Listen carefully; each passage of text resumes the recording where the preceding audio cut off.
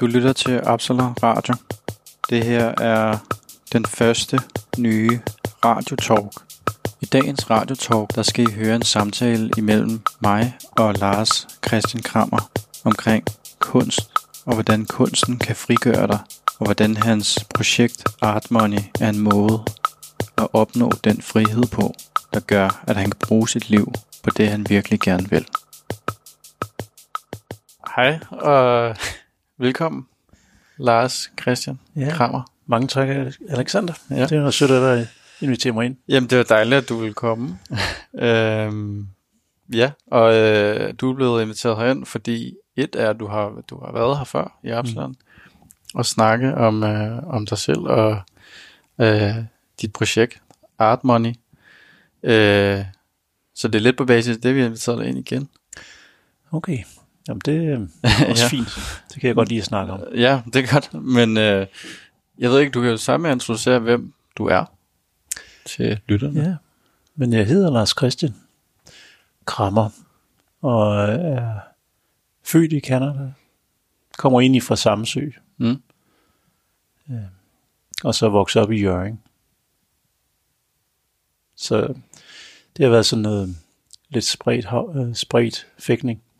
Og så rejste tilbage til Canada, da jeg var 19 år. Ja. Og tog en uddannelse derovre i Visual Arts. Billedkunstner. Og kom så af omvej tilbage til Danmark efter nogle år.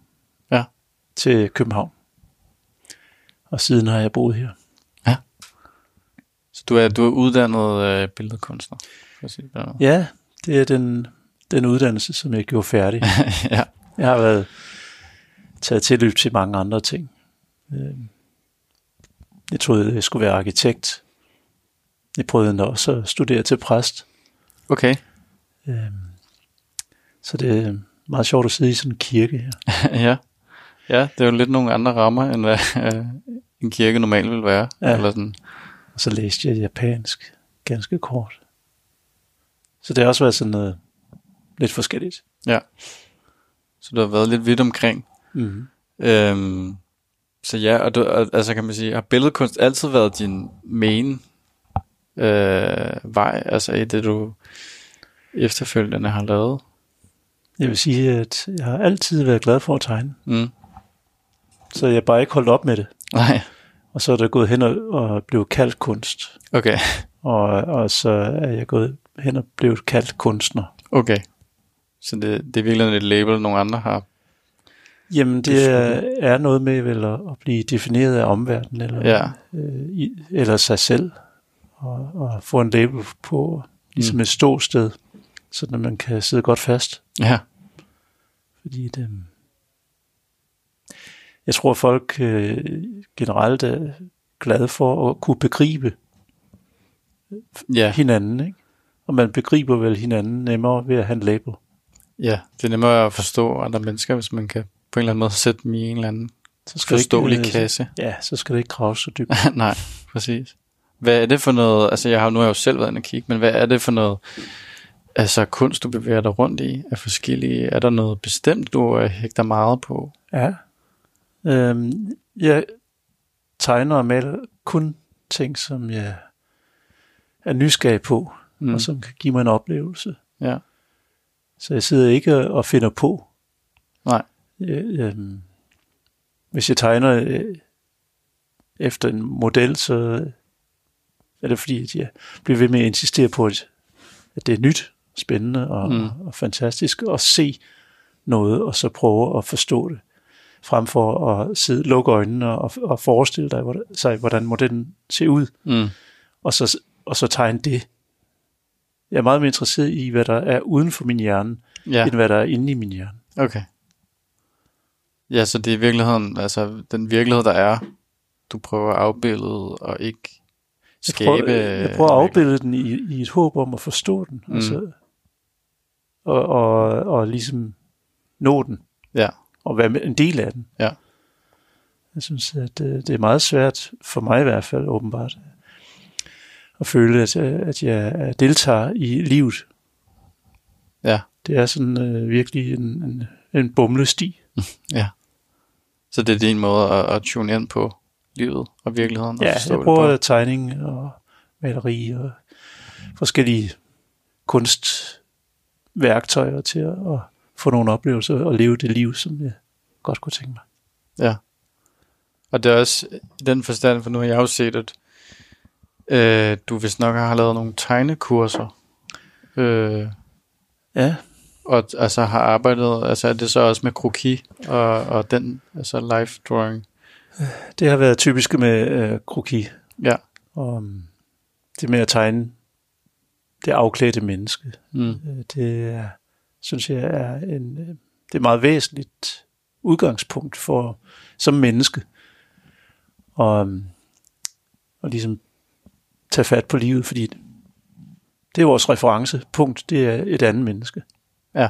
Og hvis man har tøj på, jamen, så kan man ikke se hinanden, så er man klædt ud med i en identitet, som et rollespil. Men hvis vi nu tager tøjet af, så kan vi kommunikere på meget mere direkte og meget mere ærligt. Ja. Så det er et fantastisk udgangspunkt. Man kan ikke tegne nøgne mennesker nok. Nej. Så det er virkelig en måde at skære folks maske og identitet væk og finde det rigtige menneske. Ja, og komme hinanden ved. Jeg tror virkelig, at det er en god måde at være sammen på. Ja. Vi burde være nøgne. Altså. Ja. Er det noget, altså, er det noget, du altid har tænkt i din kunst, eller er det noget, du på et eller andet tidspunkt har åbenbaret, for at sige det på den meget store måde? Jeg tror, det er en del af min opdragelse. Jeg voksede op i Nordjylland i 70'erne, da man rendte nøgen rundt. Okay. Så der kommer lidt med derfra. Det var helt naturligt på det, i den tid. Og det er det så ikke længere, men opdragelsen følger med. Ja. Så det har faktisk lidt altid været med for dit liv ind i din kunst på den måde? Ja, altså det er ligesom et nulpunkt, det der med at være nøgen sammen som mennesker. Ja. Det er et godt nulpunkt i en verden, der kan virke kaotisk og forvirrende og tom på nogen måde. Er det også noget, altså en ting er kroki, men nu ved jeg for eksempel, at jeg har set, at du maler også portrætter af folk. Er det den samme tankegang, der går ind over at male et portræt af et menneske? Nej, det er noget lidt andet med portrætter. Det er sådan med ansigtet, at der kommunikerer vi på en anden måde. Vi har 2 øjne, de fleste af os. Ja. Og de fleste af os ser gennem det ene øje og bruger det andet til afstandsbedømmelse. Det vil sige, at vi har et ledende øje. Ja. Og igennem den lille propil, der ser vi så verden på hovedet, og så er det hjernen, der ligesom vender den om. Ja. Så der sker en eller anden ting der. Men det er ikke kun en propil, hvor vi tager ting ind. Nej. Det er også en propil, hvor vi ligesom kommer ud med noget indre, noget personligt. Ja. Det vil sige, hvis du cykler en forårsdag nede af Sønder Boulevard, så kan du på 20-30 meters afstand pludselig få øjenkontakt med en sød pige i et splitsekund. Og I kan begge to mærke det. Ja. Det er igennem den profil, det er noget, der kommer ud og kommer ind, som som ikke er noget figurativt. Det er noget immaterielt. Ja. Men ikke desto mindre er det meget tilstedeværende. Så det portrætterne kan. Ja. De kan kommunikere noget immaterielt og meget tilstedeværende, som også i den grad er menneskeligt, men også rækker langt ud over menneskets art. Altså det er også en måde, vi kan kommunikere med dyr. Ja. Direkte øjenkontakt. Ja. Den følelse kender man jo godt lidt, at man kan kigge et dyr i øjnene og mærke et eller andet. Ja, og dyrene reagerer prompte. Ja, de er måske meget mere i kontakt med den her kommunikation i virkeligheden. De har ikke sådan en talende tunge, som vi har. Nej, klart. Så det er i virkeligheden det, man måske prøver at fange og kan se i et portræt, det er den her kommunikation i folks blik. Altså det var det, jeg føler tit, man snakker om, hvis man snakker om, at folk skal male et portræt. Det er virkelig det der med at fange et vis. Især blikket er ret vigtigt at fange i et portræt. Man kan jo sige, at der er tale om et væsen. Ja. og blikket er altafgørende. Men det kan også godt kommunikeres med lukkede øjne. Ja. Men så er det noget med, at man bliver betragtet. Så det er ikke begge veje, så det er sådan en envejs ting, ikke? Ja. Men det kan også være meget udtryksfuldt. Ja. Betragte et sovende menneske, eller et tænkende menneske, eller bare en, der kigger en anden vej. Kan være poetisk og lyrisk. Man kan få så mange ting ud af det. Ja. Vi læser konstant hinanden, men det meste af tiden er vi jo dækket til med tøj, så vi kun ser hovedet og hænderne. Ja, det er rigtigt. Ja, vi er jo lidt pakket ind i vores identitet, og det er egentlig meget sjovt, fordi det vi gerne vil udtrykke til andre mennesker er jo tit gjort igennem, hvordan vi klæder os ud, for eksempel på den måde. Så jeg tror, i ansigtet, det som har og stadig interesserer mig, det er at nå ind til menneskets væsen. Ja. Og hvis man forestiller sig, at vi er en menneskehed, ja, det vil sige fordelt på mange individer, ja, men over hele verden, ikke? Så kunne man jo godt forestille sig, at der var et væsen, som var fordelt på alle de her individer. Og det er det, jeg sådan ligesom fisker efter. Det er det, jeg prøver at nå ind til, og se, om jeg kan aktivere, eller være en del af, eller bidrage til. Ja, så er det i virkeligheden et væsen, altså så alle mennesker er i virkeligheden det samme væsen, delt op i... Ja, man taler jo om menneskeheden, individer. Og det er måske meget præcist. Ja, det er en sjov tilgang til også at connecte med andre mennesker, eller sådan. Det er som om, at vi går meget op i hinanden, ikke? Ja. Og nu har vi en pandemi, som det kan vi jo så se, hvordan vi er sådan fysisk forbundet af det er jo interessant, at en virus agerer kollektivt over hele menneskeheden. Altså, hvorfor opfører den sig i bølger, altså ensartet, fordelt over så mange mennesker? Det er jo et fantastisk fænomen. Men det giver mening, hvis nu virusen er et væsen, fordelt på mange små elementer, og menneskeheden er et væsen, fordelt på mange små elementer, at de så på den måde kan interagere fysisk i et genkendeligt mønster, som har en begyndelse og en slutning, og en bølgebevægelse. Så giver det bedre mening, så det er nemmere at forstå. Ja. Og det viser vel også på en eller anden måde, hvor afhængige vi er af resten af vores menneskelighed. Altså hvordan bare det, vi er meget isoleret for tiden, viser meget tydeligt, hvor afhængig man egentlig er af andre mennesker, og være i kontakt med andre mennesker. Ja. Vi er afhængige af det. Altså vi er jo vant til det at være isoleret dagligt, fordi vi falder i søvn. Ja. Og når vi sover nogle gange 8 timer om dagen, så er vi jo i virkeligheden isoleret. Og det er der, jeg har aldrig hørt nogen god forklaring på, hvorfor vi overhovedet sover. Nej. Men det er vi vel stadigvæk i live, ikke? Og det må være en vigtig del af livet, når der er så stor en portion af vores tilværelse, hvor vi tilbringer i sovende. Ja. Men det er vi totalt, kan man sige, isoleret. Også fra os selv. Ja. Ja, så det er måske meget, meget, meget vigtigt at blive isoleret en gang imellem og lige sætte så det kan det godt være, at det på pause. At det har en vigtig funktion. Ja. Men det kan også være, at vi totalt kommunikerer, når vi sover. Ja. Who knows? Altså, jeg kan ikke huske ret meget, når jeg vågner. Nej, det tror jeg, det er de færreste, der kan huske alt, hvad de drømmer om, ikke? Der er altså lige slutningen af historien. Ja. Det er en meget sjov tanke også, hvis man tænker os som et enkelt individ og en helhed.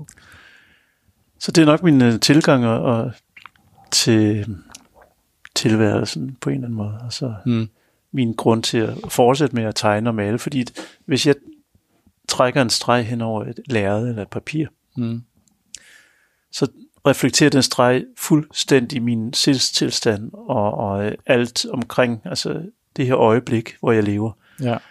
Og det bliver stående. Det vil sige, at jeg kan se den igen i morgen. Ja. Så der er en chance for at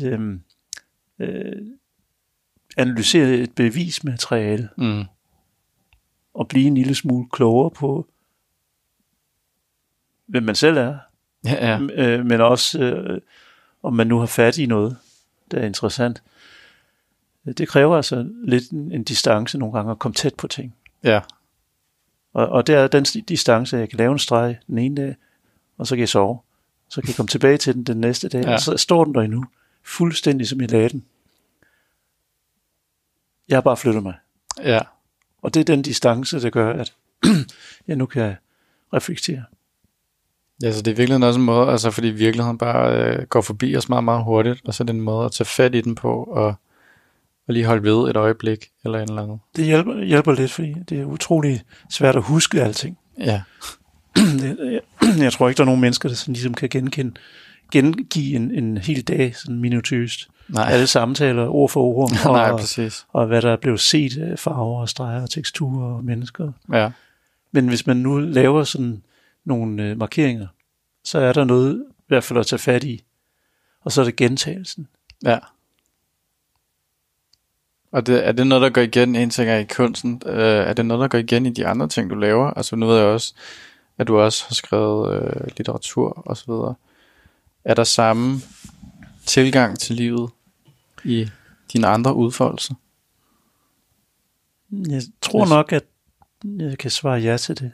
Ja. At nu er jeg ved at blive så gammel, at jeg kan se, at der er faktisk...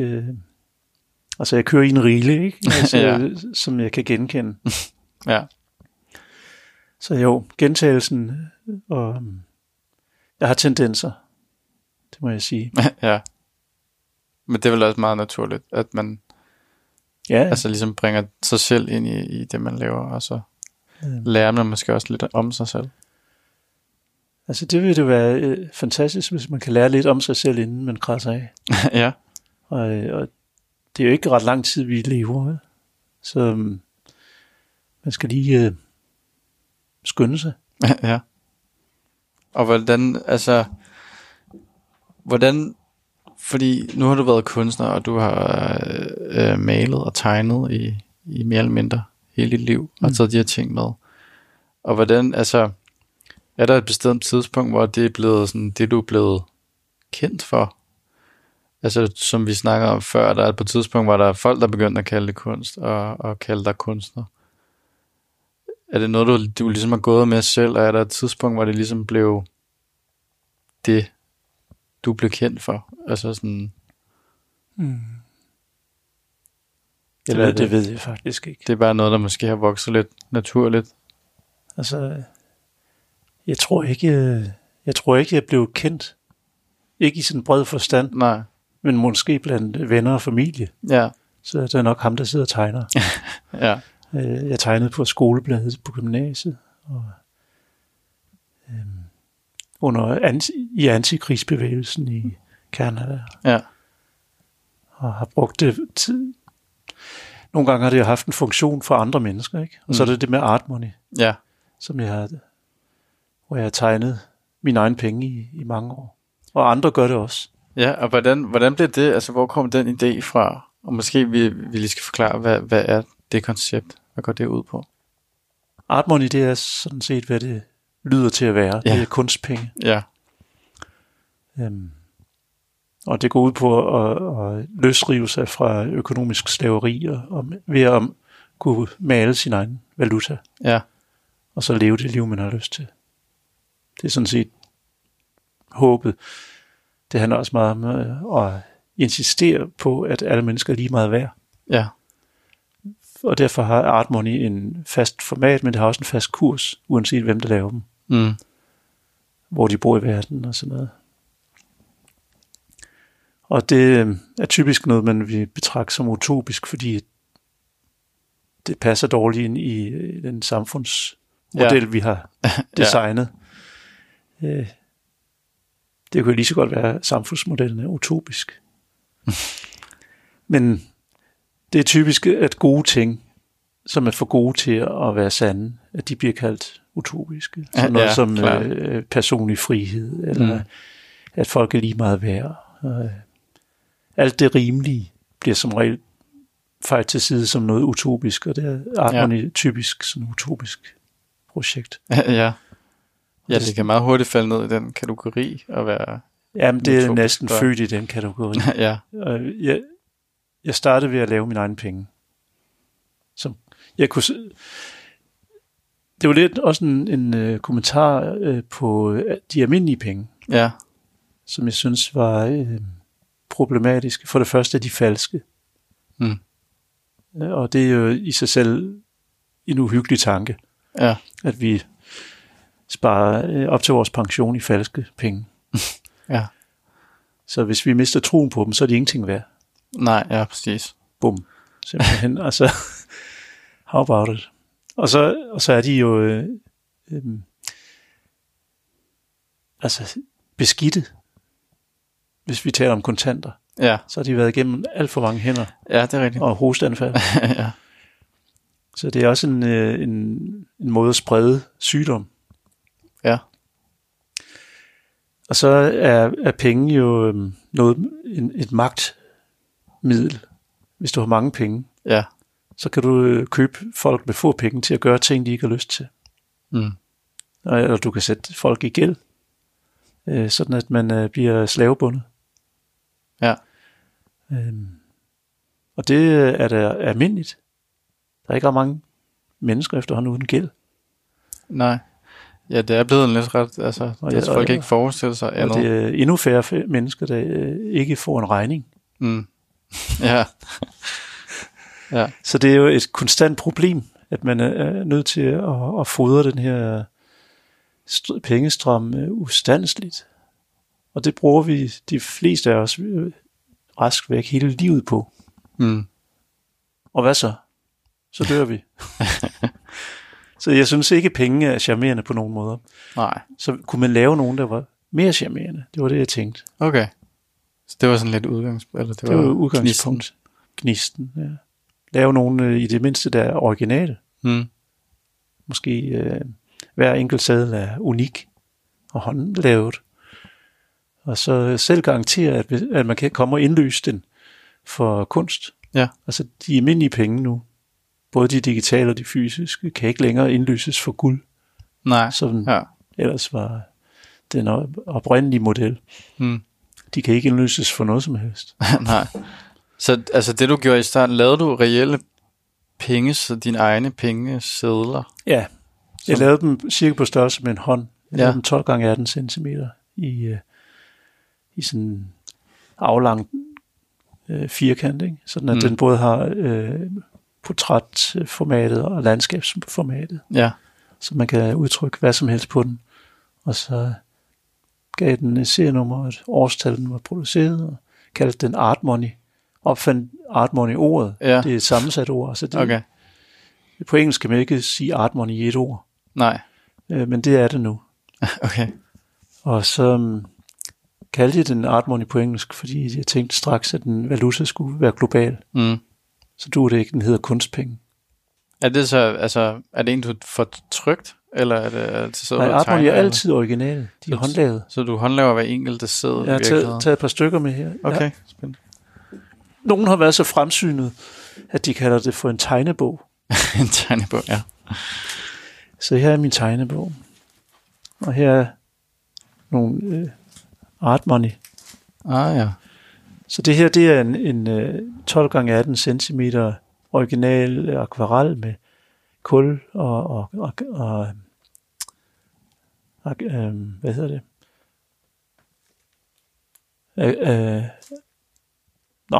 Maling herude.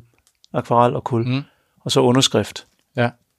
Og så har den et serienummer her. Ja. Den her har nummer 428 fra år 2020. Jeg har givet den en titel. Det er så modellens navn. Ja. Det er en model, der er motiv på den her. Så jeg har skrevet mit navn og mit land. Ja. Så er der en Artmoney hjemmeside og et logo og en underskrift. Og det skal bare være på en Artmoney, for at den bliver gangbar i butikker, som har tilmeldt sig. Okay. Og så ideen er, at alle skal alle have, hvad kan man sige, det Artmoney stempel, der nu var bagpå? Eller, altså man melder sig ind på en eller anden måde og er med i den her? Jeg lavede sådan et logo, så jeg har fået produceret et stempel, men det er ikke noget krav. Min tanke med projektet er, at det er meget anarkistisk, så man skal kunne bøje sig i sandet i Tanzania, samle et palmeblad op, klippe det til 12 gange 18 cm og tegne en pengeseddel, og så gå ned og bruge det i en lokal købmand til en fast kurs på 200 kroner. På 200 kroner? Ja. Så et Artmoney seddel er 200 kroner? Ja, 200 kroner, det er mange penge i Tanzania. Ja, det er det. Det er selvfølgelig, det er også det er lidt. Men det er tricket jo at insistere på, at alle mennesker er lige meget værd. Ja. Uanset om butikken sælger billige varer eller dyre varer. Og hvordan, altså nu i forhold til, at du siger, at det er noget, alle i princippet skal kunne gøre, og samle et palmeblad op og sådan noget. Sådan rent praktisk, de butikker, man så kan gå ind og bruge dem i, er det butikker, der så melder sig som være nogen, der tager imod det? Eller? Det har det været indtil nu. Ja. Jeg synes, det er en federe energi, når folk selv har meldt sig. Ja. End hvis de får det presset ned over hovedet. Det er klart. Så de butikker, der er med, de vil være med. Ja. Og det er jo dejligt. Så er man ligesom med til at bygge det op.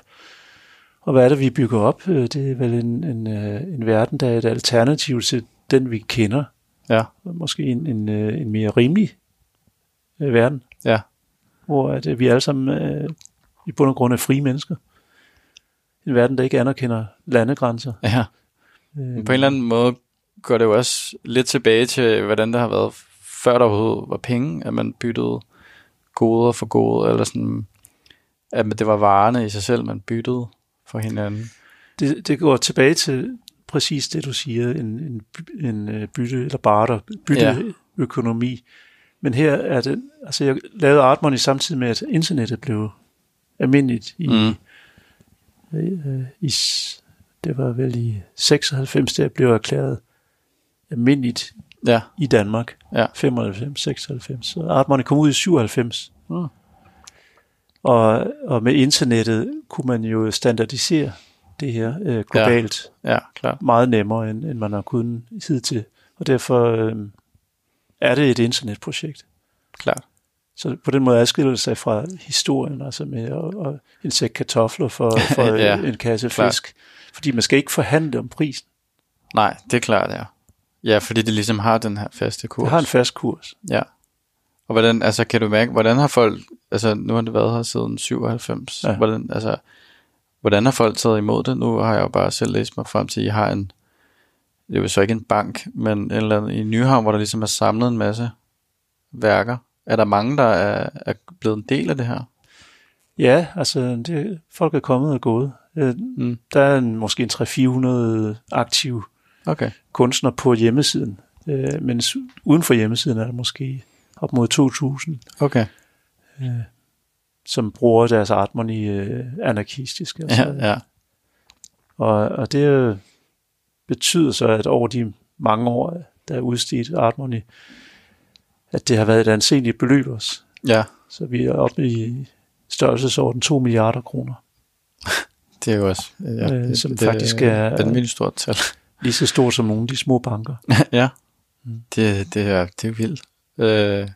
Har du haft nogen modgang mod det her? Altså, som vi snakker om før, det er jo, mange vil sætte det i en kasse, der hedder en utopisk drøm. Ja, det er jo skræmmende. Det er en modgang. Ja. Jo, men der har været rigtig meget modgang. Ja. Det har været op ad bakke, som man siger. Ja. Men det er også det, som gør, at man springer til højre og venstre og bliver kreativ. Klart. Så modgang er godt. Ja. Ja, det udfordrer vel også lidt ens idé. Altså det er jo det, man begynder at sprælle i nettet. Så det er et modstandsprojekt. Ja, klart. Og jo mere modstand, des stærkere bliver projektet. Der var et tidspunkt, hvor den danske stat lagde sag an mod Artmoney. Okay. Jeg kan ikke huske, hvad år. Det var 2009 eller sådan noget. At jeg fik et brev fra Finanstilsynet, at jeg skulle i fængsel i 4 måneder. For at have forbrudt mig mod paragraf 7 stykke 5 i lov om finansiel virksomhed. Hvor der står, at man ikke må kalde sit virke for bank. Og jeg kaldte det på det tidspunkt Bank of International Artmoney, Okay. som jo forkortet BIAM, eller BIAM. Ja. Så vi røg i retten, og jeg tabte sagen. Så det må ikke hedde bank længere. Okay. Så det var udelukkende baseret på, at du hed bank? Ja. Altså det var navnet, der simpelthen var... Det var det eneste, de havde sådan lovmæssigt at komme med. Ja. For der var ingen, der havde tænkt på en lov mod at udstede håndtegnede pengesedler. Nej. Det var der simpelthen ikke. Så det var også et blåstempel på at få lov til at bare tegne videre, jo. Ja. For det kunne de ikke komme efter. Nej, fordi det er virkelig den tanke, der ikke rigtig er nogen, der har tænkt, så man skulle jo faktisk i virkeligheden opfinde en helt ny lov til det, hvis det var. Det kan være, det kommer. Men, men jeg stillede jo op i retten med en advokat, som fik sin løn i Artmoney. Så jeg havde råd til at kæmpe imod. Ja, okay. Så din advokat blev simpelthen betalt i Artmoney? Ja. Nå, nej, hvor sjovt.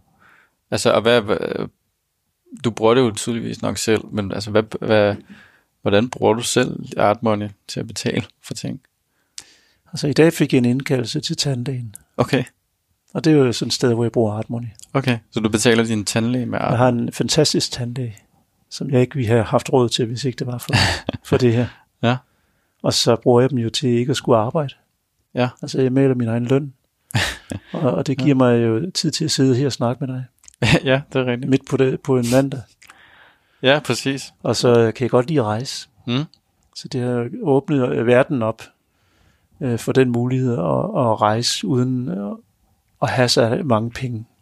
Ja. Fordi jeg kan male pengene undervejs. Ikke? Ja, klart. Så det har været en... Og hvordan, altså er der begrænsninger for, hvad du kan bruge Artmoney på? Er der tidspunkter, hvor du bliver nødt til at bruge rigtige penge? Ja, altså det er nok dovenskaben, der sætter grænsen. Ja, okay.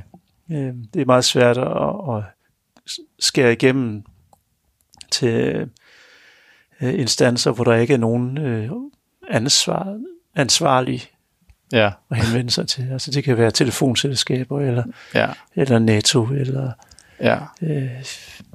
husleje, eller sådan alt muligt. Ja. Anonymt. Ja, hvor det bare bliver, hvor der sidder nogen, der i virkeligheden måske ikke Netflix. kan tage stilling til det. Ja, præcis. Så der gør jeg det, at jeg sælger noget kunst, eller jeg veksler nogle Artmoney, kalder jeg det, når folk køber de her Artmoney. Ja. Og så har jeg så nogle danske kroner, jeg kan betale de der usynlige opkræver med. Ja, okay. Men det er meget sjovere at betale direkte med Artmoney. Ja, det kan da også. Det er da også meget federe at modtage sådan en her. Nu kan lytterne selvfølgelig ikke lige se dem, der ligger her på bordet, men det er jo lige prøve at se. Det er jo i sig selv nogle rigtig flotte, altså små kunstværker. Altså, og altså jeg vil da langt hellere modtage sådan en her som pengeseddel end den der kopi, vi alle sammen går rundt med. Som vi jo så ikke engang går rundt med længere, fordi det er meget digitalt det hele nu for tiden. Det har så også gjort, at jeg blev nysgerrig på en digital Artmoney. Ja. Er det noget, du arbejder på simpelthen? Altså, ja, på et tankeplan. Altså, ja. Det har også været ude... nogen har forsøgt at skabe det, men det er ikke lykkes endnu. Nej. Men det er noget, som der bliver arbejdet imod. Og introducere en digital valuta, som hedder Artcoin.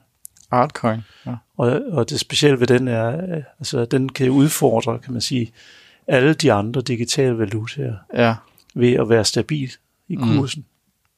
Ja. Og ved at tage afsæt i en reel værdi, altså kunst. Ja.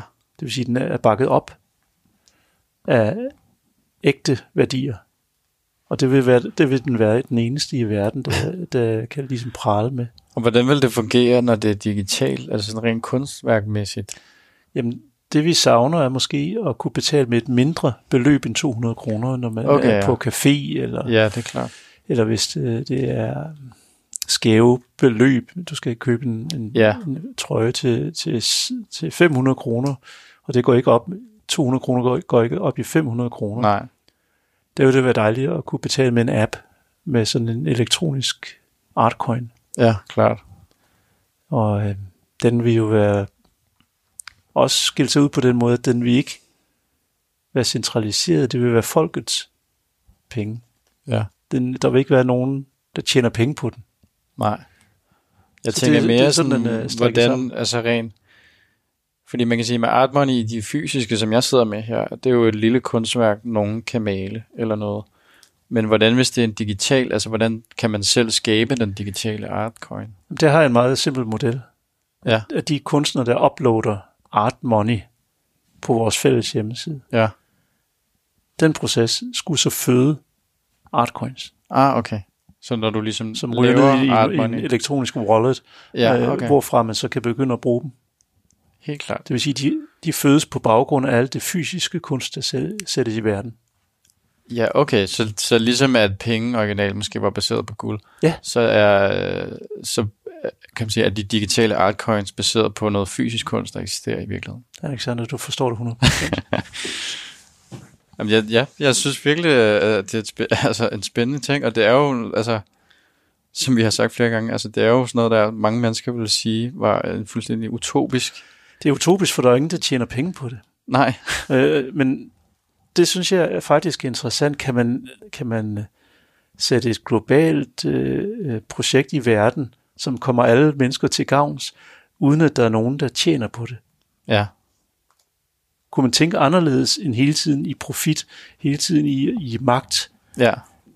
Men tænke måske i baner af frihed. Mm. Altså det vi har brug for, synes jeg, er jo frihed til at være sammen. Ja. Det er jo ikke magt over hinanden. Nej, det er jo rent nok. Altså så jeg kan slet ikke forstå, at verden er så ivrig for at stræbe efter at tilegne sig selv magt i form af penge og alle mulige andre magtmidler. Ja. Det er da meget attraktivt. Ja. Man kan jo ikke forvente sig at få nogle venner på den konto. Nej, det er rigtigt. Men et eller andet sted er det jo vel også bare, det er jo det, vi gerne vil i virkeligheden være sammen med andre mennesker og skabe kontakt til andre mennesker. Ja, det er bare blevet så svært. Ja, og det er jo rent nok det med, altså de rigtige penge, for at sige det på den måde. Det er jo netop en mærkelig magt forhold, fordi selvom jeg har penge på min konto, er det jo ikke en magt, jeg har i mig selv. Jeg kan ikke skabe de her penge. Jeg skal tjene dem. Nogle andre skal give dem til mig, ikke? Så det bruger du al din tid på. Ja. Og når du er færdig, så er du så træt, så det falder i søvn. Ja, det er rigtigt. Man kender det jo godt, at man har haft et eller andet job, man har knoklet helt vildt med, som man egentlig ikke måske gad, eller havde nogen som helst passion for, udelukkende for, man skal jo tjene sine penge. Og det er jo netop sådan en magt, der er ude af ens egen hænder, ikke? Fordi man kan ikke bare hive de her penge ud af lommen. Nej. Og det er egentlig meget sjovt med det her, fordi det er fuldstændig omvendt i den forstand, at dit arbejde er på en eller anden måde er at skabe de penge, der gør, at du kan leve. Så er det også sjovt at kunne lave dem så smukke som overhovedet muligt. Ja. Så der er noget, man er stolt af og sætte i omløb. Mm. Altså, hvis jeg sætter en almindelig 200-kroneseddel i omløb, eller en elektronisk 200-kroneseddel, det er jo ikke ligesom, gør ikke noget for min stolthed. Nej. Jeg synes ikke, jeg bidrager til verden. Nej. Og men her kan man bidrage, og nu har jeg kun taget mine Artmoney med, men der findes jo utrolig mange fantastiske Artmoney af kunstnere fra alle mulige lande. Og der er desværre den lukket på grund af corona, men der er en stor udstilling lige nu på Christianshavn i, paradoksalt nok, i Bank- og Sparkassemuseet. Okay. Som er meget smuk, hvor der er udstillet 1200 Artmoney. Okay. Og de er jo alle sammen håndlavet. Ja. Og har hvert sit udtryk. Og den udstilling vil være åben sikkert det meste af det her år, 2021. Lige så snart, at vi får lov til at komme ind og se den. Ja, klart. Men, og er det så det fra hele verden? Det er fra hele verden, ja. Og hvad, altså... Ja, det er jo spredt ud i hele verden. Er der mange i Danmark, der også laver det her ud over dig? Det er allerstørst i Danmark. Det er allerstørst i Danmark. Ja. Det er måske selvfølgelig også her, det springer ud fra. Det springer ud herfra. Og det skyldes muligvis, at jeg ikke er den rigtige person til at ligesom lede projektet. Okay. Jeg tror ikke, den rigtige person er dukket op endnu. Men jeg er den forkerte, fordi jeg interesserer mig faktisk ikke for markedsføring. Nej, okay. Ja. Så bliver det jo derefter. Ja. Så vokser det bare utrolig langsomt, og i nærmiljøet mest. Ikke? Så det mangler måske i virkeligheden den person, der virkelig kan markedsføre det. Hvis du skulle realisere sig selv og sit potentiale, så mangler det en person, der ligesom synes, det er spændende at markedsføre noget og gøre det populært. Ja. Og det er ikke mig. Okay. Det er bare, du havde en god idé og en passion for noget. Jeg havde et ønske om i hvert fald personlig frihed, sådan at jeg i det mindste kunne få ro til at tegne og male. Ja. Men nu er ideen måske vokset til, at jeg også godt kunne tænke mig at være sammen med andre. Ja. Klart. Så det er da sjovere at være flere om det. Men jeg magter ikke at gøre det. Altså, nej. Jeg bruger det meste af min dag på at sidde på atelieret og male. Klart. Ja, det er vel også det du i virkeligheden som udgangspunkt gerne ville, jo. Ja, det var sådan ligesom det første punkt, ikke? Ja. Så jeg er nået til det første punkt. Men sådan administrativt, er der andre end dig, der sådan står for det her projekt? Eller er der...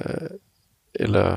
Ikke sådan kerneprojekt, men der er en masse mennesker, der tager initiativ til at lave selvstændige udstillinger. Okay. Og projekter baseret på Artmoney. Og det er jo dejligt at se. Nogle lægger et kæmpe stykke arbejde i det. Ja. Nogle, der er planlagt en udstilling i Paris til sommer. Den bliver til noget, jeg ved det ikke. Men det er også et stort arbejde, og der kører nordisk, noget der hedder Artmoney Nord. Nogen, der laver sådan en nordisk udstillingscyklus med Artmoney. Okay. Der er forskellige gallerier, der ligesom har taget det til sig omkring. Og lige nu er jeg blevet kontaktet fra Napoli, at nogen vil gerne arrangere en stor udstilling på et museum i Italien. Ja. Og det... Ja, på den måde bliver det brugt af andre, ikke? Ja. Og for andre mennesker spinder projekter hen over det. Men så det i virkeligheden er det jo måske også en kerneidé, som du jo ikke har ejerskab over, men det er noget, alle kan tage fat i, og det er noget meget universelt i virkeligheden, folk kan tage fat i. Det er alles projekter, og der skal ikke være nogen, der sidder og bestemmer. Nej, jeg bestemmer kun kursen. Ja. Så og størrelsen, ikke? Klart. Så på den måde, det er den eneste, hvor der er nogen, der skal måske være lede projektet, at der skal selvfølgelig være en fast kurs for det. Så det ikke, og der skal være en fast hjemmeside, hvor folk ligesom kan repræsentere sig selv og kommunikere med hinanden. Ja, klart. Men alt det andet må gerne være flydende og anarkistisk. Ja. Og hvad er det med den digitale artcoin? Nu er det i tankeproces for dig selvfølgelig. Er det noget, altså tænker du, hvem skal lave det, hvordan det bliver til noget? Er du i samarbejde med nogen om at lave det? Der har været sådan ligesom en undergrundsbevægelse af unge mennesker, der har arbejdet på det her. Ja. Op til corona, men det er hele lukket ned. Nå, ja, klart. Desværre, fordi de var meget internationale. De kom fra alle mulige lande. Der var en hel del russere blandt. Og de var helt oppe at køre over det. Okay. Og mente, at det var altså the shit. Men det er så ligesom gået i sig selv på grund af pandemien. Ja, det er det, der sker jo. Der er mange ting, der er lidt udfordrende at komme videre med. Og det er jo ikke noget, der er interessant for, kan man sige, forretningsdrivende, fordi der ikke er penge at tjene. Nej, det er klart. Men ja, så det er måske nogle unge mennesker med passion, der skal tage fat. Ja, det skal være sådan lidt nogle idealister, ikke? Ja. men det er jo det er god timing. Ja. Det vil simpelthen kunne vælte alt, hvad der er findes af alternative valutaer. Ja, det er der jo efterhånden ret meget af. Og punktere det vil da være fedt. Ja, fordi der er jo netop ret meget alternative valuta og bitcoin, så jeg ved snart ikke hvad. Og det der, jeg personligt synes er ret interessant med det her, det er jo netop det der med, at det er baseret på et rigtigt kunstværk, der eksisterer et eller andet sted. Ja, det kunne da være fedt at punktere bitcoin med noget så primitivt Ja. som en Artmoney. Artmoney kom jo også ud flere år før bitcoin. Ja. Så det har jo en meget dybere rødder. Mm. Meget mere etableret. Ja. På den måde. Uden at være stor. Ikke? Klart. Og hvordan, altså nu er det er jo meget kunst og art, og det jeg kigger på er jo super flot. Tror du, at det er noget, der kan, hvad kan man sige, skræmme folk væk i, at der er mange, der måske sidder og føler, at de ikke kan tegne, for eksempel? Ja, det kunne være er det en udfordring? Det er en stor udfordring. At folk skal jo også finde værdi i sig selv og det, de laver. Ja, det tror jeg, men sikkert en sund udfordring. Ja, fordi det handler vel om selvværd. Ja. Og kunne ture og træde frem, stå frem, som den man er, og med det man kan. Ja. Og det man ikke kan, i forhold til andre. Ja, klart. Så det er psykologisk vil det være en sådan healing-proces, og gøre det til en vane, og sætte sin egen kunst ud i omløb, så andre kan betragte det. Ja. Og så er der lige det med at tegne, at hvis man kommer i gang med det, så bliver man bedre til det. Ja, det er jo rigtigt. Øvelse gør mester. Ja, ja. Og hvor de første værker måske kan være meget pinlige. Ja, det tror jeg, det kender man. Så er der jo også virkelig meget hent på stolthedskontoen, når man begynder at præstere noget, man synes er fedt, og andre synes er fedt. Ja. Så der ligger måske også lidt i at lære at tro lidt mere på sig selv, i at skabe de her slags penge. Ja, altså at kunne slappe af i at være det, man er. Ja. Og lige så snart man gør det, så kunne måske blive bedre til at være det, man er. Ja. Det er en livslang proces, ikke? Ja, det er klart. Men også før man lægger jo også ret meget af sig selv ind i de her penge. Altså ligesom som vi nævnte tidligere, hvis man står og arbejder et arbejde i 8 timer, som man egentlig ikke gider, så er der også en mærkelig menneskelig afstand fra sig selv til det, man laver, og de penge, man tjener. Men hvis du laver de her penge, så lægger du meget af dig selv i det. Ja. Så måske er der noget værdi at hente for alle mennesker. Ja, måske. Ja. Det er svært at lave verden om, og man kan have så mange fine drømme og ønsker, men det er også kan virke håbløst. Ja. Så er det måske det fornuftigt bare at starte med sig selv. Ja. Altså jeg har jo kunne gøre det, kan man sige, uden at være kendt kunstner. Ja.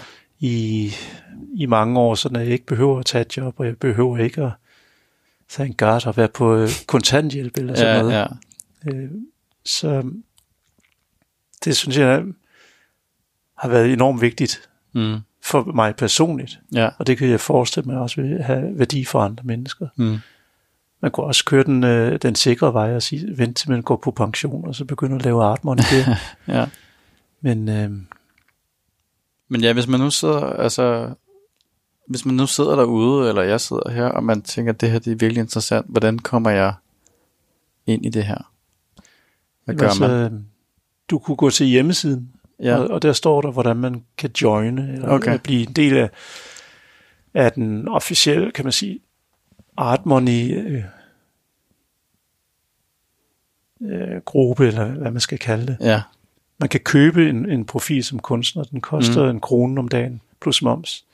Og det betaler man så et årligt gebyr, som dækker hele året. Ikke? Okay, ja. Og det har ikke altid været sådan, at man skulle købe den. Nej. Det er det nu, fordi at de penge, der kommer ind fra det, de betaler for driften af projektet. Ja, klart. Og så har man sit eget online galleri, hvor man kan uploade og sælge sin Artmoney. Ja. Og de penge går direkte til kunstneren. Ja. Og der adskiller projektet sig fra så mange andre hjemmesider, hvor man normalt betaler igennem en portal, og så tager nogen et cut. Ja, præcis. Så her er der parallelbetalinger direkte til kunstneren, som så også er ansvarlig for selv at sende sin Artmoney til samleren. Ikke? Men det knytter jo også samleren og kunstneren. Ja, klart.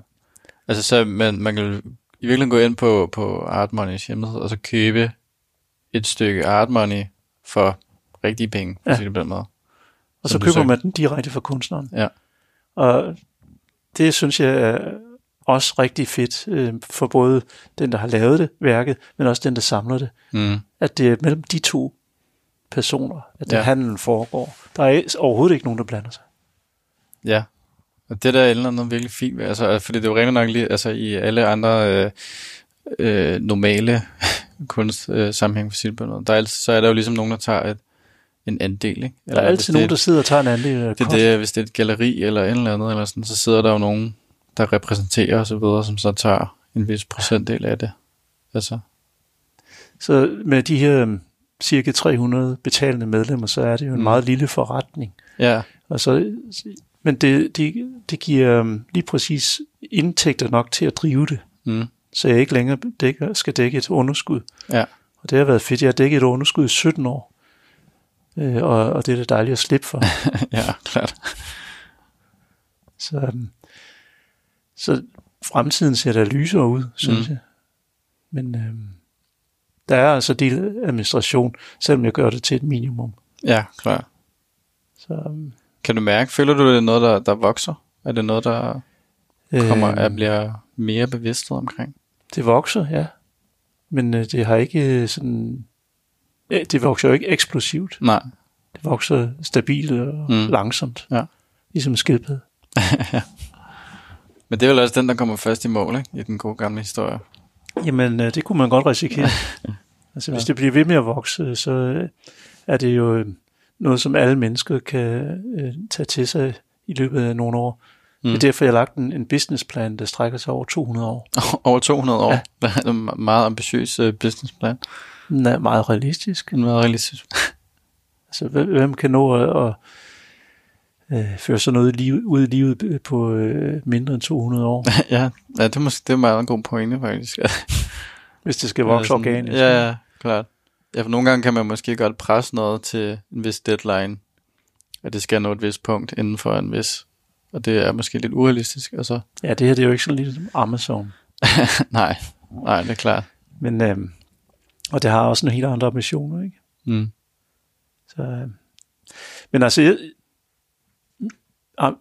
talk about ambitioner, nu er du selv kunstner, ikke også? Ja, som vi snakkede om, før vi gik i gang. Jeg er selv autodidakt kunstner. Min ambition er faktisk ikke at være kunstner. Ja. Jeg kunne godt tænke mig at kunne ligesom komme af med den titel. Og så, fordi det er også et titel, der er nogle visse forventninger til. Ja. At man udtrykker noget, der er relevant for andre, og at man skaber en karriere og udstiller og får anerkendelse og har en mening om noget og så videre. Jeg kunne egentlig bare tænke mig at være fri. Ja. Så der skal man nok ud der, hvor man ikke kan bunde, eller der, hvor der ikke er nogen titel. Ja, for det er jo også lidt en trøje, man tager på, et label, en kasse, man sætter sig ned i.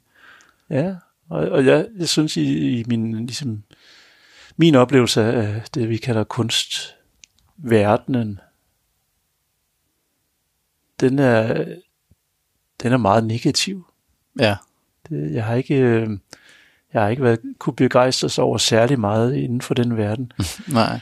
Hvis jeg skal udstille på et galleri, så skal jeg være meget sød eller meget dygtig for at kunne komme i betragtning. Og så hvis jeg kommer i betragtning, så er der en eller anden gallerist, der ikke har en anelse om kunst. Altså så er det en ejendomsmægler, en der har solgt ting til produceret på fabrikker, eller en der har haft en smørbrødsforretning, eller en sygeplejerske, som har besluttet sig for at åbne et galleri og blive kunstformidler. Ja. De aner overhovedet ikke, hvad der foregår. Men sidder ligesom på magten og tager 50% af omsætningen, men knækker egentlig kommunikationen. Fordi det kunstneren har tænkt sig, eller kunstnerens hensigt, bliver slet ikke videreformidlet. Nej. Og det samme gælder ofte i kunstmagasiner, hvor skribenterne typisk er amatører. Ja. Ubetalte, og måske også derfor amatører. Eller vi taler om de rigtige tidsskrifter, hvor det er kunsthistorikere. Det er sgu heller ikke kunstnere. Det er bare nogen, der læser til det. Ja. Så hele miljøet er præget af naivitet og griskhed, og alle de der ting, som ikke har en skid med noget at gøre. Ja. Så det er ligesom at råbe ind i sådan et stort tomrum. Ja. Så det er i virkeligheden også lidt for at tage det ud af deres hænder. Jamen det er da i de forkerte hænder. Ja.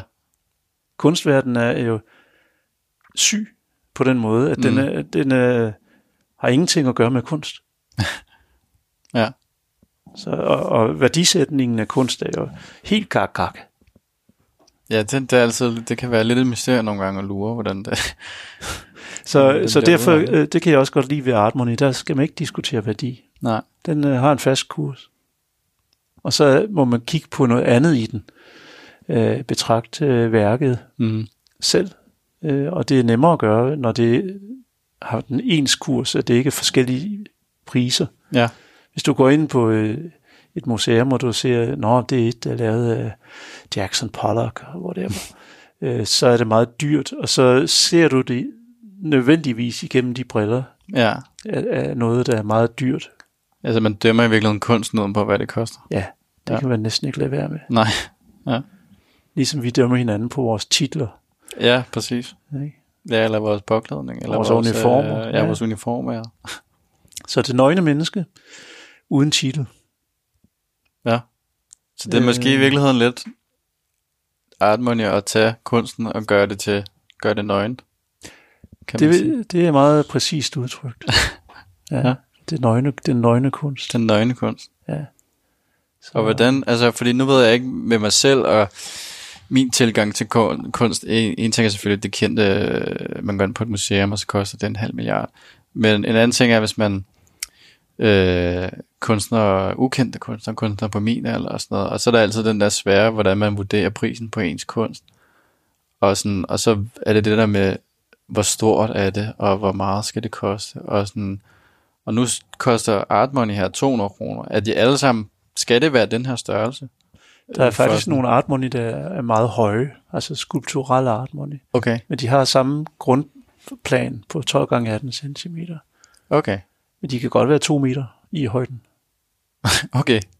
Så de skal bare, ved bredden skal være den samme så? Ja, jeg har også en Artmoney i form af en roman. Nå, det var sjovt. Som jeg udgav forrige år er det nu, 2019. Ja. En Artmoney skal jo være original, så jeg har inde i den påført en lille tegning. Okay, ja. Og et fingeraftryk. Og så har den et C-nummer, og årstal, og navn, og land, og underskrift på i hvert eksemplar af den her bog. Ja. Og så er den 12 gange 18 cm. Så kursen på den her bog, det er 200 kroner, men det er bare tekst, der er inde i den. Man kan læse den her pengeseddel. Ja. Og så kan man have den stående i bogreolen et stykke tid, indtil man er træt af det. Så kan man gå ud og spise frokost for den. Eller købe en ny sofa. Det er virkelig sjovt. Og så kan alle mennesker udgive bøger. Ja, det var da på den sjovt. måde. Jeg har så lavet et begrænset oplag på 200 eksemplarer. Okay. Ej, det var da en virkelig sjov, en helt anden tilgangsvinkel til, hvordan man kan lave Artmoney. Så det er glimrende forum for forfattere, særlige forfattere, der ikke lige kan udgive på Gyldendal. Ja, præcis. Altså, det er jo en helt anden mølle, ikke? Som også kan være svær at komme ind i. Og der igen sidder der nogen og har magten. Det her, det er jo usensureret. Det vil sige, anything goes. Og så kunne man sige, jamen, kan folk ikke så bare lave en streg på papiret? Altså, jo, men de skal selv stå inden for den. Ja, det er jo det. Altså, det er jo klart. Og det er rimelig selvregulerende, at man ret hurtigt får den idé, at man jo gerne vil sætte noget i omløb, man kan stå ved. Helt klart. Ja, og som vi snakkede om før, det der med, at hvis man netop føler, kan jeg tegne godt nok til at kunne lave det. Det er jo helt klart, det handler om at kunne stå inden for det, man så sætter i omløb, ikke? Jo. Og der putter man jo nok også noget ekstra i det. Hvis det er noget, man gerne vil stå indenfor, så lægger man jo også lidt ekstra hjerte i det. Det virker selvregulerende. Ja. Så det er dejligt. Så jeg har haft mange positive oplevelser med det her projekt, og også mødt nogle mennesker, som jeg ellers aldrig vi har stødt på. Ja. Ikke? Og selvom det har været en struggle og op ad bakker og sådan noget, så må jeg sige, når jeg opsummerer, så har det altså været det hele værd. Ja. Så jeg bliver ved med at lave Artmoney, også selvom projektet skulle tages ud af mine hænder en dag, eller kollapse, eller hvad ved jeg, så er det jo noget, jeg kan fortsætte med at lave. Ja, klar.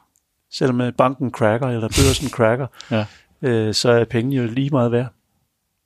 Men det er vel også, altså man kan sige, drømmen er vel også, at det er noget, der skal på en eller anden måde vokse beyond dig, eller hvad man siger. Ja, om 200 år. Ja, om 200 år, så skal det være sin egen ting. Så er det altså noget, alle mennesker kan bøje sig ned og samle op og lave, og så gå ud og købe deres ting.